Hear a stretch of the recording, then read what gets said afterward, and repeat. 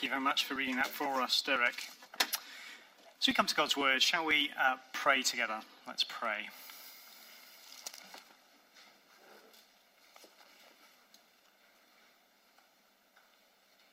This is what the Lord says. Heaven is my throne, and the earth is my footstool. Where is the house you will build for me? Where will my resting place be? Has not my hand made all these things? And so they came into being, declares the Lord. These are the ones I look on with favour, those who are humble and contrite in spirit, and who tremble at my word. Father God, we pray for your help this morning as we come to your word and behold this wonderful picture of what it means for you to dwell amongst us. Might you help us treasure and tremble at these words in worshipping you this morning, we pray. Amen. Well, I wonder, particularly I think for those of us who are believers here this morning, if someone asked you, why does God save us? How you'd start to answer that question. Why does God save us? I think the Bible gives us a number of different ways we could start to answer that question. Maybe your mind goes to one of the great catechisms. He saves us for his glory. When God saves a people, he's revealing how good and how gracious and how loving and how just he is as a God. And you'd be entirely right. Maybe we could think about him saving us for our good. And we think of what it means to be forgiven, to be given life. Again, a good answer. But if you ask the question another way, what does he save us for? What does he care about having saved us as a people, but both now and when he returns? I wonder whether that's a question we don't tend to think about maybe as much as we could. It's a question that this second half of the book of Exodus is really all about. We've seen God rescue a people from slavery in Egypt. We've seen him enter into this covenant relationship with God. And the second half of the book is now helping unpack for us, well, what does that mean? Why does he go through all of this? And here we're given something of an answer. Look with me at the beginning of chapter 25, where the Lord says to Moses, tell the Israelites to bring me an offering. He lays out for the people, if you like, a shopping list. Here are all the things that are going to be needed for a building project. Now, just as an aside, how wonderful is it that God doesn't say, go to all of the Israelites and demand that they pay their fair share, that everyone pulls their weight. No, what does he say? He says, you're to receive the offering for me from everyone whose heart prompts them to give. What a beautiful thing. This God, knowing this God, being in a relationship with this God, is going to prompt this people's heart to give. Well, we're told some of the things that are needed: gold, silver, bronze, purple, blue, scarlet yarn, fine linen. Remember, this people is on the move. There's no shops to go and get these things. People's possessions are going to need to be presented to Moses as part of this offering. But what is this all for? Look at verse 8. Then let them make a sanctuary for me, and I will dwell among them. What do these chapters tell us about God's plan, God's purpose for saving his people? It is that he might dwell, that he might make his home. This is God going camping with Israel. This is the mobile mountain. We've just seen, haven't we? God appeared to the people on the top of this mountain.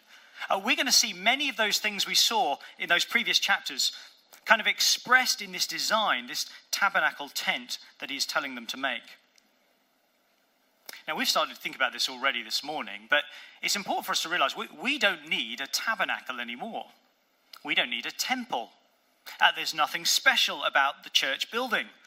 I think that's made wonderfully clear by being able to meet in a school. No, where does God live now? We've sung that already, haven't we? God lives in his people. So when we look at this tabernacle, how are we to relate to that? I think this tabernacle we're to see is like God giving his people this sort of big picture book. You know, like the sort of books you give to kids that sort of lay out sort of ideas really simply. This is his big picture book for what that means, what that reality that we now have in Jesus means.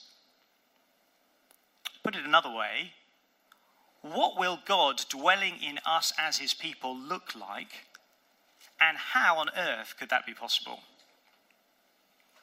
Well, there are a lot of details in this passage, and it's helpful probably to see something of a picture. So I've got a picture here. I have to say, I quite liked Stu's diagram, but that's probably more revealing of me. This is an artist's impression of what is going on with the tabernacle. You can see that there is a kind of a fence around the outside. There's a courtyard, which has the altar for burnt offerings. Oh, thank you. And there is then a sort of the central tent at the back, which we'll come to in a moment. Now, there are a lot of details here as we read the passage. And the temptation is that we potentially start to turn off. Now, I have to say, when I was reading this in preparation, I was quite interested until I got to chapter 26, and then saw all this mention of hanging curtains and making loops. And then I thought, you know what, this would be as fascinating to someone else who likes curtains as probably a box of USB cables would be to me. You see, if you are a craftsperson, you care about the details. And actually, wonderfully, in this description, there are lots of very practical things. God is telling them to make these various bits of furniture out of wood that's going to be light and durable. He's putting rings on them to make sure that this is going to be permanent and portable. He cares about the details. This is God's design. This isn't God saying, you know what, build me a home. No, this is God saying, this is the sort of home I need. And that means that the details show us things that are significant. They are there to teach us. They're there to teach us about the sort of God that we have and what it means for him to dwell. So 3 things that we're going to see, I think, about our God. And the first is this: he is the Holy King. He is the Holy King. Holiness, as we've seen, is a repeated theme in the book of Exodus. And we see it here very clearly in verse 8, where God tells them to make this tent, this tabernacle, this dwelling place, and he calls it a sanctuary. A sanctuary. That word sanctuary is related to the word holy. It means this is a place that is set apart. This is a place that needs to be special. And it's going to make sense of why the people have to be so careful with how they treat this holy place. The point is, for a holy God to dwell amongst his people, the holy God needs a holy place. And in fact, even within the design of this tabernacle, there is this sort of, almost in a sense, an intensity that grows the closer that you get to God. The closer that you get to the very heart of where he says, I will meet with the people, the holier that things might get. We see this in a couple of ways. Firstly, we're given zones. I think we've got a zoomed in picture here. You can just about make out the curtain there that we saw in that diagram earlier. You have to be careful as you come into the courtyard, but then there is the holy place that's going to have the table with the bread of presence and the lampstand. But then you go further still to the very heart of where God is. You go to the most holy place. The point, the closer you get to God, the holier you need to be. But it's also reflected in some other details. You might notice that the metals are used change from bronze to silver to gold, all of them driving at the same point. The God of the Bible is not to be messed with. He's not to be taken lightly. He's the maker of this world. He's the giver of life. And he must be rightly honored. That's the point I think this is making. It made me think of that kind of old phrase. I'm not actually sure what the phrase is, but you know when people talk about the king or queen never see a pothole. Have you ever heard that? You know, they never see a pothole in the roads. Why? Well, because there's a group of people going around filling in the potholes when they know where they're going to be driving, making sure that the road is suitably dressed for their journey. There's a parallel here with God. When the king turns up, the potholes need to be filled. The place needs to be made ready. And I think this is significant for us in revealing how much we truly revere God. So you might be a taxpayer here this morning and you think of the royal family getting special treatment and having their potholes filled for their journeys. You might think, well, hang on a minute, that's a bit of a waste of money. And in fact, that's not fair. They don't deserve that. They're not worthy of that. But what about when we think about God? Do our hearts start to tremble at the thought of him coming and living in us? Of the thought of what it means to, in a sense, roll out the red carpet for him. That for him to dwell in us might mean that there are things in our life that need to change, that need to grow in holiness.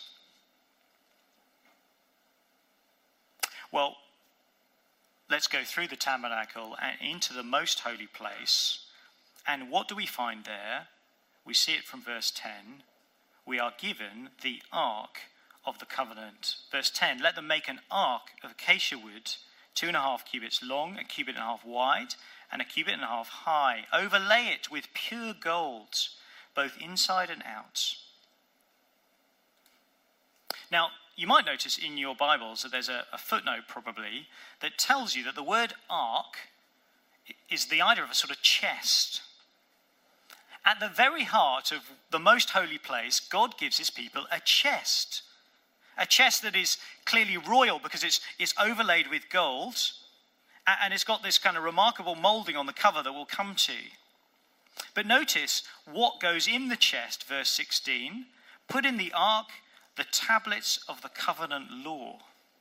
These are the agreements that God made with the people. These were the laws that he's given that the people have said, yes, we are going to obey. We're going to fulfill these.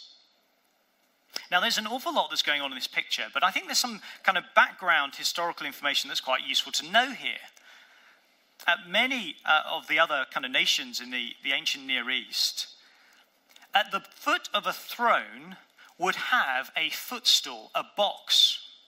A box, it turns out, that you would put your covenant agreement in. What's the point? This is God's footstool. This is the bottom of his throne. This is where his covenant agreement with the people is placed. This is why in 1 Chronicles 28, David, in talking about the Ark of the Covenant, refers to it as God's footstool. Now, do you see how important this is for setting the tone of what this relationship between God and his people looks like? As the king's foot steps down into their camp and he enters their midst, he's not just there to kind of encourage Israel, to cheer them on in their own personal ambitions and goals. No, he's coming as king. At his footstool where he meets them, he comes as their Lord, stooping down to speak to them, yes, but he comes with a reign that is to start to change and give life to them as a people. I think getting our heads around this helps with what it is to change our posture towards God. See, notice there are some very big differences. There is no throne here. Other deities had their footstools and they had their thrones and the idols. There is no throne. There is just the footstool. Why? Well, the tabernacle can't contain God's throne. God's throne is in heaven. You can almost imagine, the high priest as he beholds this footstool and he kind of looks back and back and back. He couldn't bend his neck back far enough to take in where God is, where God's throne is. He's the one who's made this entire world. And yet he promises in this footstool to be with the people, to be present. It's interesting that actually even God's people can quickly miss this point of how big their God is and how wonderful it is that God would, if you were, come down and speak to them. Do you remember that story in 1 Samuel chapter 4? This has to be one of my favorite stories, where God's people are in battle with the Philistines. They're not winning the war. They've not sought God. What do? They say, let's bring the Ark of the Covenant. Let's bring our God out onto the battlefield. We'll put him in front of us, and he'll sort it out. If you like, it was their way of saying, we're going to kind of twist God's arm. We're going to get God in the battle. Well, what does God do? He lets the ark get captured. They are utterly humiliated. And yet, God then sort of, you might remember there's a scene in the temple that they put the ark. He's in front of this god called Dagon. And every morning they wake up, the idol is on the floor and then smashed. And then boils break out and the ark has to be returned. God shows his people he is utterly powerful. He's able to do anything. He doesn't need his people.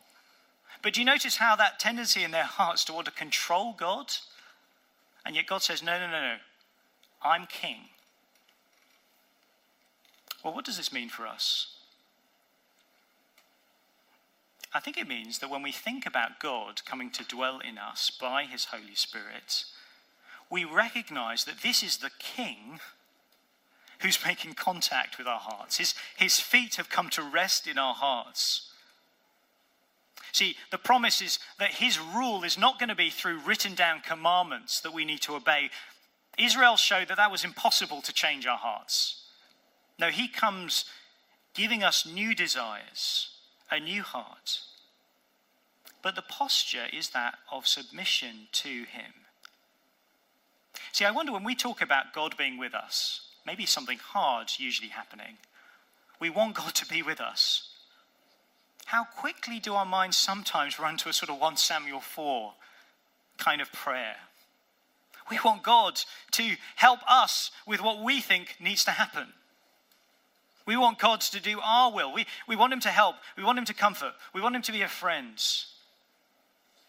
And certainly the Bible promises all those things, and yet they flow from a heart that starts by saying, you are king and I am not.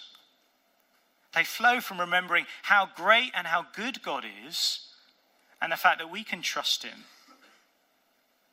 It turns us to pray, your kingdom come, my kingdom go. See, over the last couple of weeks at Grace, I've had a number of conversations with people here who have experienced really hard things, who are experiencing hard things, things outside their control.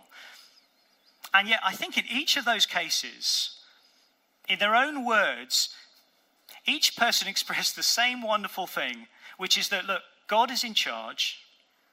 He is good. And I don't know what's going on here, but I can trust him. And I want to trust him. That is profoundly encouraging because that is evidence of the living God making his home in us as his people. And that's not just something for us as individuals. We want to see God's presence grow amongst us, don't we? We want to see a growth together in what it means to be holy, becoming Christ-like, for God's rule to be evident in our lives and our relationships. That's the first point. He's the Holy King. But secondly, he's the God who atones. Notice what was on top of the ark. We're told an atonement cover, verse 17, of pure gold. And this has two features on it. Two cherubim. Cherubim were angels. And don't think here of those sort of comical pictures of sort of, angels in our culture. Think of warriors. These are warriors who are there to guard access to the deity. And for us, we think back to Genesis 3, don't we? Think about Adam and Eve thrown out of the garden. What is there at the entrance? There are two cherubim with flashing swords, signs that we need to keep out.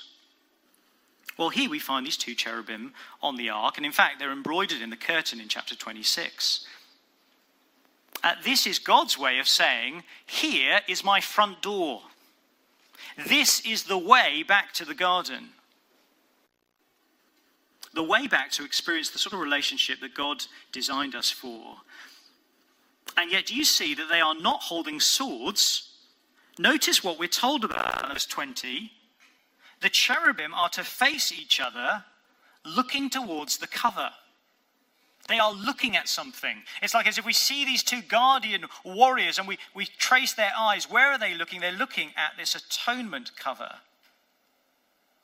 Now, we don't tend to use the word atonement very much, but this is the idea of bringing two parties that have been separated back together. If you want a good way of giving you a bit of a definition of what atonement means, think at one-ment. You're making at one-ment, atonement. And it comes from the Hebrew word for cover. This is how God is going to cover, to erase, to remove sin. See, if you're not familiar with the beginning part of the Bible, we are told that God is the one who made a beautiful world. He made this world full of wonderful things, and he gave it as a gift to Adam and Eve, who would, as it were, reign underneath him in this creation, who would have the joy of exploring and naming and discovering and cultivating this earth. It was a world that was full of yeses with only a single no. Day after day, Adam and Eve experienced unparalleled goodness from God. And yet all it took was one snake raising that question, does God really want what's best for you? The whisper that echoes through the centuries. And that's what it took. Devastating betrayal. That the king that Adam and Eve were made and designed to enjoy and serve, they decided to jump ship. They wanted to make a coup. They wanted to call the shots. It's a story that gets repeated day after day as we say no to God. And it's a story that demands judgment. See, a holy God cannot ignore wickedness. There is a separation between us and God. And yet here, now at God's doorway, he is pointing us to how he tells us he will fix it. Atonement, sacrifice, life for life. We're going to see more on this in the coming chapters, but let me just leave us with two implications for us. Sacrifice in this way shows us the sinfulness of sin. See, how often is it easy for us to play down our sin in different ways? Just think of our speech. You know, we say words that hurt someone else. That's not really what I meant. I think you took it too personally. I was only joking. Or in fact, actually, I only said that because of what you did. You made me angry. In so many ways, we are so creative at minimizing sin, making it out to be not very bad. And yet here, in this sort of sacrifice that needs to be made for sin, God says, no, look, this is how bad it is. Can you just imagine what it would be like to be the one making this sacrifice? And we're told in Leviticus chapter 1 that a sacrifice would be brought out and a hand would be placed on this sacrifice, identifying with this sacrifice. This is me. What's going to happen in this next 5 minutes? This is what I deserve. And you see that sacrificial animal taken in front of you and slaughtered. Its blood drained out. God isn't trying to be gory here. He's trying to communicate to us that is how bad our sin is. That is what we deserve. Our problem isn't ignorance. We don't just need a teacher, we need a savior. And yet wonderfully, in that very same picture, God isn't just saying this is what you deserve. This is what's hanging over your head. He's saying this is what I'm going to send. I am going to send a substitute who will stand in your place. The book of Hebrews tells us that these sacrifices that get made in the Old Testament, they had to be made day after day. There was always a kind of an inbuilt sense that this really wasn't big enough. This wasn't significant enough. But Jesus, when he dies on the cross as the sacrificial lamb of the world, that is where God says, this is how bad your sin is. You needed the God of the universe to die in your place.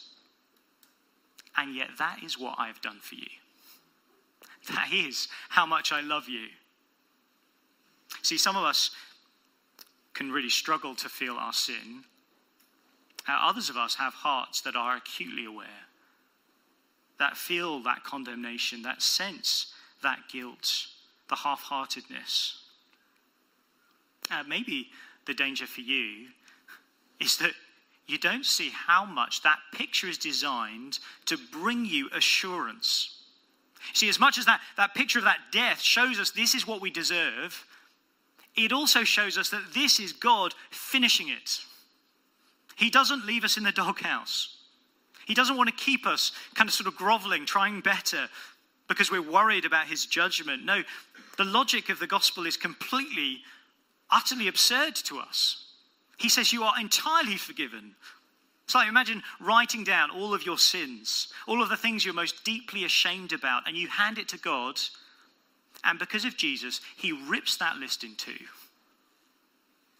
Now that is how our hearts grow in devotion and love for our God. That is how our hearts see the goodness of this King and want his reign to rule more and more in our lives. This is God telling us this is his front door. He will meet us above the atonement cover. Well, thirdly and finally, God is the one who gives life. We are given two more bits of furniture now that are just outside the most holy place. And firstly, we're told about this table. A table that has some plates and some dishes. And, verse 30, the bread of presence. Again, some background's helpful to know here. In the ancient Near East, temples would have offerings that are made to God. You would feed your God bread and wine. It was sort of part of the relationship, and yet the thing that was going on there was a sort of a kind of a parasitical relationship, you know. There was the understanding that God needed to be fed. That was the people keeping their side of the deal. And then in return, the God would look after them. So, if you like, the God needed the offering as much as people needed the gods. Well, this sounds kind of similar, doesn't it? This is an offering that the people are making to God that is, again, a sign of the covenant relationship they've had. We've seen meals appear in the book of Exodus already. We saw that last week, that meal on the mountain. This is a meal. And yet there's something profoundly different that's being made, a point that's being made here. Because this bread of presence, this bread was for the priests to eat. Once a week, on the Sabbath, after that bread had been there 7 days, we're told in Leviticus 24 that the priests were to eat this bread. They were to, as it were, symbolically share this meal with their gods. You see, we've seen God, haven't we, as the one who has provided for his people through the book of Exodus. At every turn, he's the God who poured down manna from the skies. He's the God who gives life. He's the giving God. And it's important for these priests, it's important for us to know that in a relationship with God, he doesn't demand from us. No, he gives us life and everything else. In a sense, the hardest thing we have to do is be those who gratefully receive, who are conduits of his grace. Now, we saw this at the start of the year, didn't we? When Jesus says, take my burden because it's easy and light. Our King is no Pharaoh who's come to make demands of us. His goodness abounds. For him to dwell in us means that we appreciate and celebrate his ongoing provision for us in all of our life. First in his salvation. But if you like, that's the keystone that brings us confidence in everything else. Listen to these words from Romans 8. He who did not spare his own son but gave him up for us all, how will he not also, along with him, along with Jesus, graciously give us all things? Of course, that's not saying that he's going to give us all of the things that we selfishly desire. It's not going to give us all of the things we think we need. No, but it's better than that. This is the good King giving us what we really need, and he will never lead us short. But there's also another bit of furniture we are shown, and that is the lampstand. And I wonder whether when you read that, you were surprised maybe by the language used to describe the lampstand, the sort of flowery language. Did you notice that? They needed to make this lamp with like flower-like cups, 3 cups, verse 33, shaped like almond flowers with buds and blossoms. I think there's a picture up there on screen. I can't really judge whether that actually is sort of what it looked like. I think the descriptions here make it sound very tree-like, don't they? Which is interesting. What does that make us think of? Remember the beginning of the Bible, the tree of life? Or even in Exodus, God appearing in this burning bush. It's another picture of God's life-giving presence with his people. And the priests are to keep this light burning. If you like, this is going to be a sign to them that God is always home, that the lights are always on, that he's going to be there 24/7. He is the one who is going to provide and protect his people. But I think we are given it with another purpose in mind too. And that's because of what we read in chapter 25, verse 37, where we're told, make it 7 lamps and set them up on it so that they might light the space in front of it. And it's a bit curious. I think every time you read the Bible and there's a sort of air of mystery of what's being talked about, it should kind of signal a kind of question. Why aren't we told what it's supposed to light? It's just telling us the place in front of us. Well, we need to wait until the end of 26, where we're told where it will be placed. Verse 34, put the atonement cover on the Ark of the Covenant of Law in the most holy place, but then place the table outside the curtain on the north side of the tabernacle, and put the lampstand opposite it on the south side. What is this lamp to illuminate? This lamp is illuminating this bread of presence, this picture of that covenant meal with God. See, in the book of Revelation, it's interesting, isn't it, that the church is described as a lampstand. It's drawing on this sort of imagery. Jesus, the high priest, is going through God's true temple. He's inspecting the lampstands. I think the point here is that the light is God's Spirit illuminating and pointing people to this presence. But in Revelation, it shows us that this is part of God's inbuilt design for who we are as his people. See, when we use the word evangelism, it often makes us feel somewhat reluctant, somewhat nervous. It feels like something odd. It can feel scary. We might not feel very good at it. We might feel like we need sort of better techniques and conversations. And yet, God's plan in salvation, in making a people and committing himself to dwell in it, is for the expressed purpose of pointing people to a God who makes his home amongst people through Jesus. You see, there is something almost natural and inbuilt to this picture. That as God reigns in us, as our holiness grows, as he takes more effect of every corner of our lives, as our relationships with one another become more Christ-like, and we're able to love one another, as individuals we are rejoicing more and more in a God who gives us absolutely everything, we will not fail to be a witness to the world. If you like, there will be an unmistakable glow of Christ at work in us, pointing people to a God who has made his home through Jesus. And I think that would be a great thing for us to pray for one another, for us as a church. That we would truly get how incredible a privilege it is that God would dwell in us by the Spirit. That he would change our hearts to want to grow in that holiness that sees him as king, that submits before him. That we would truly cherish a God who gives us life and everything else. Let's take a moment to reflect on this and then maybe lead us in prayer.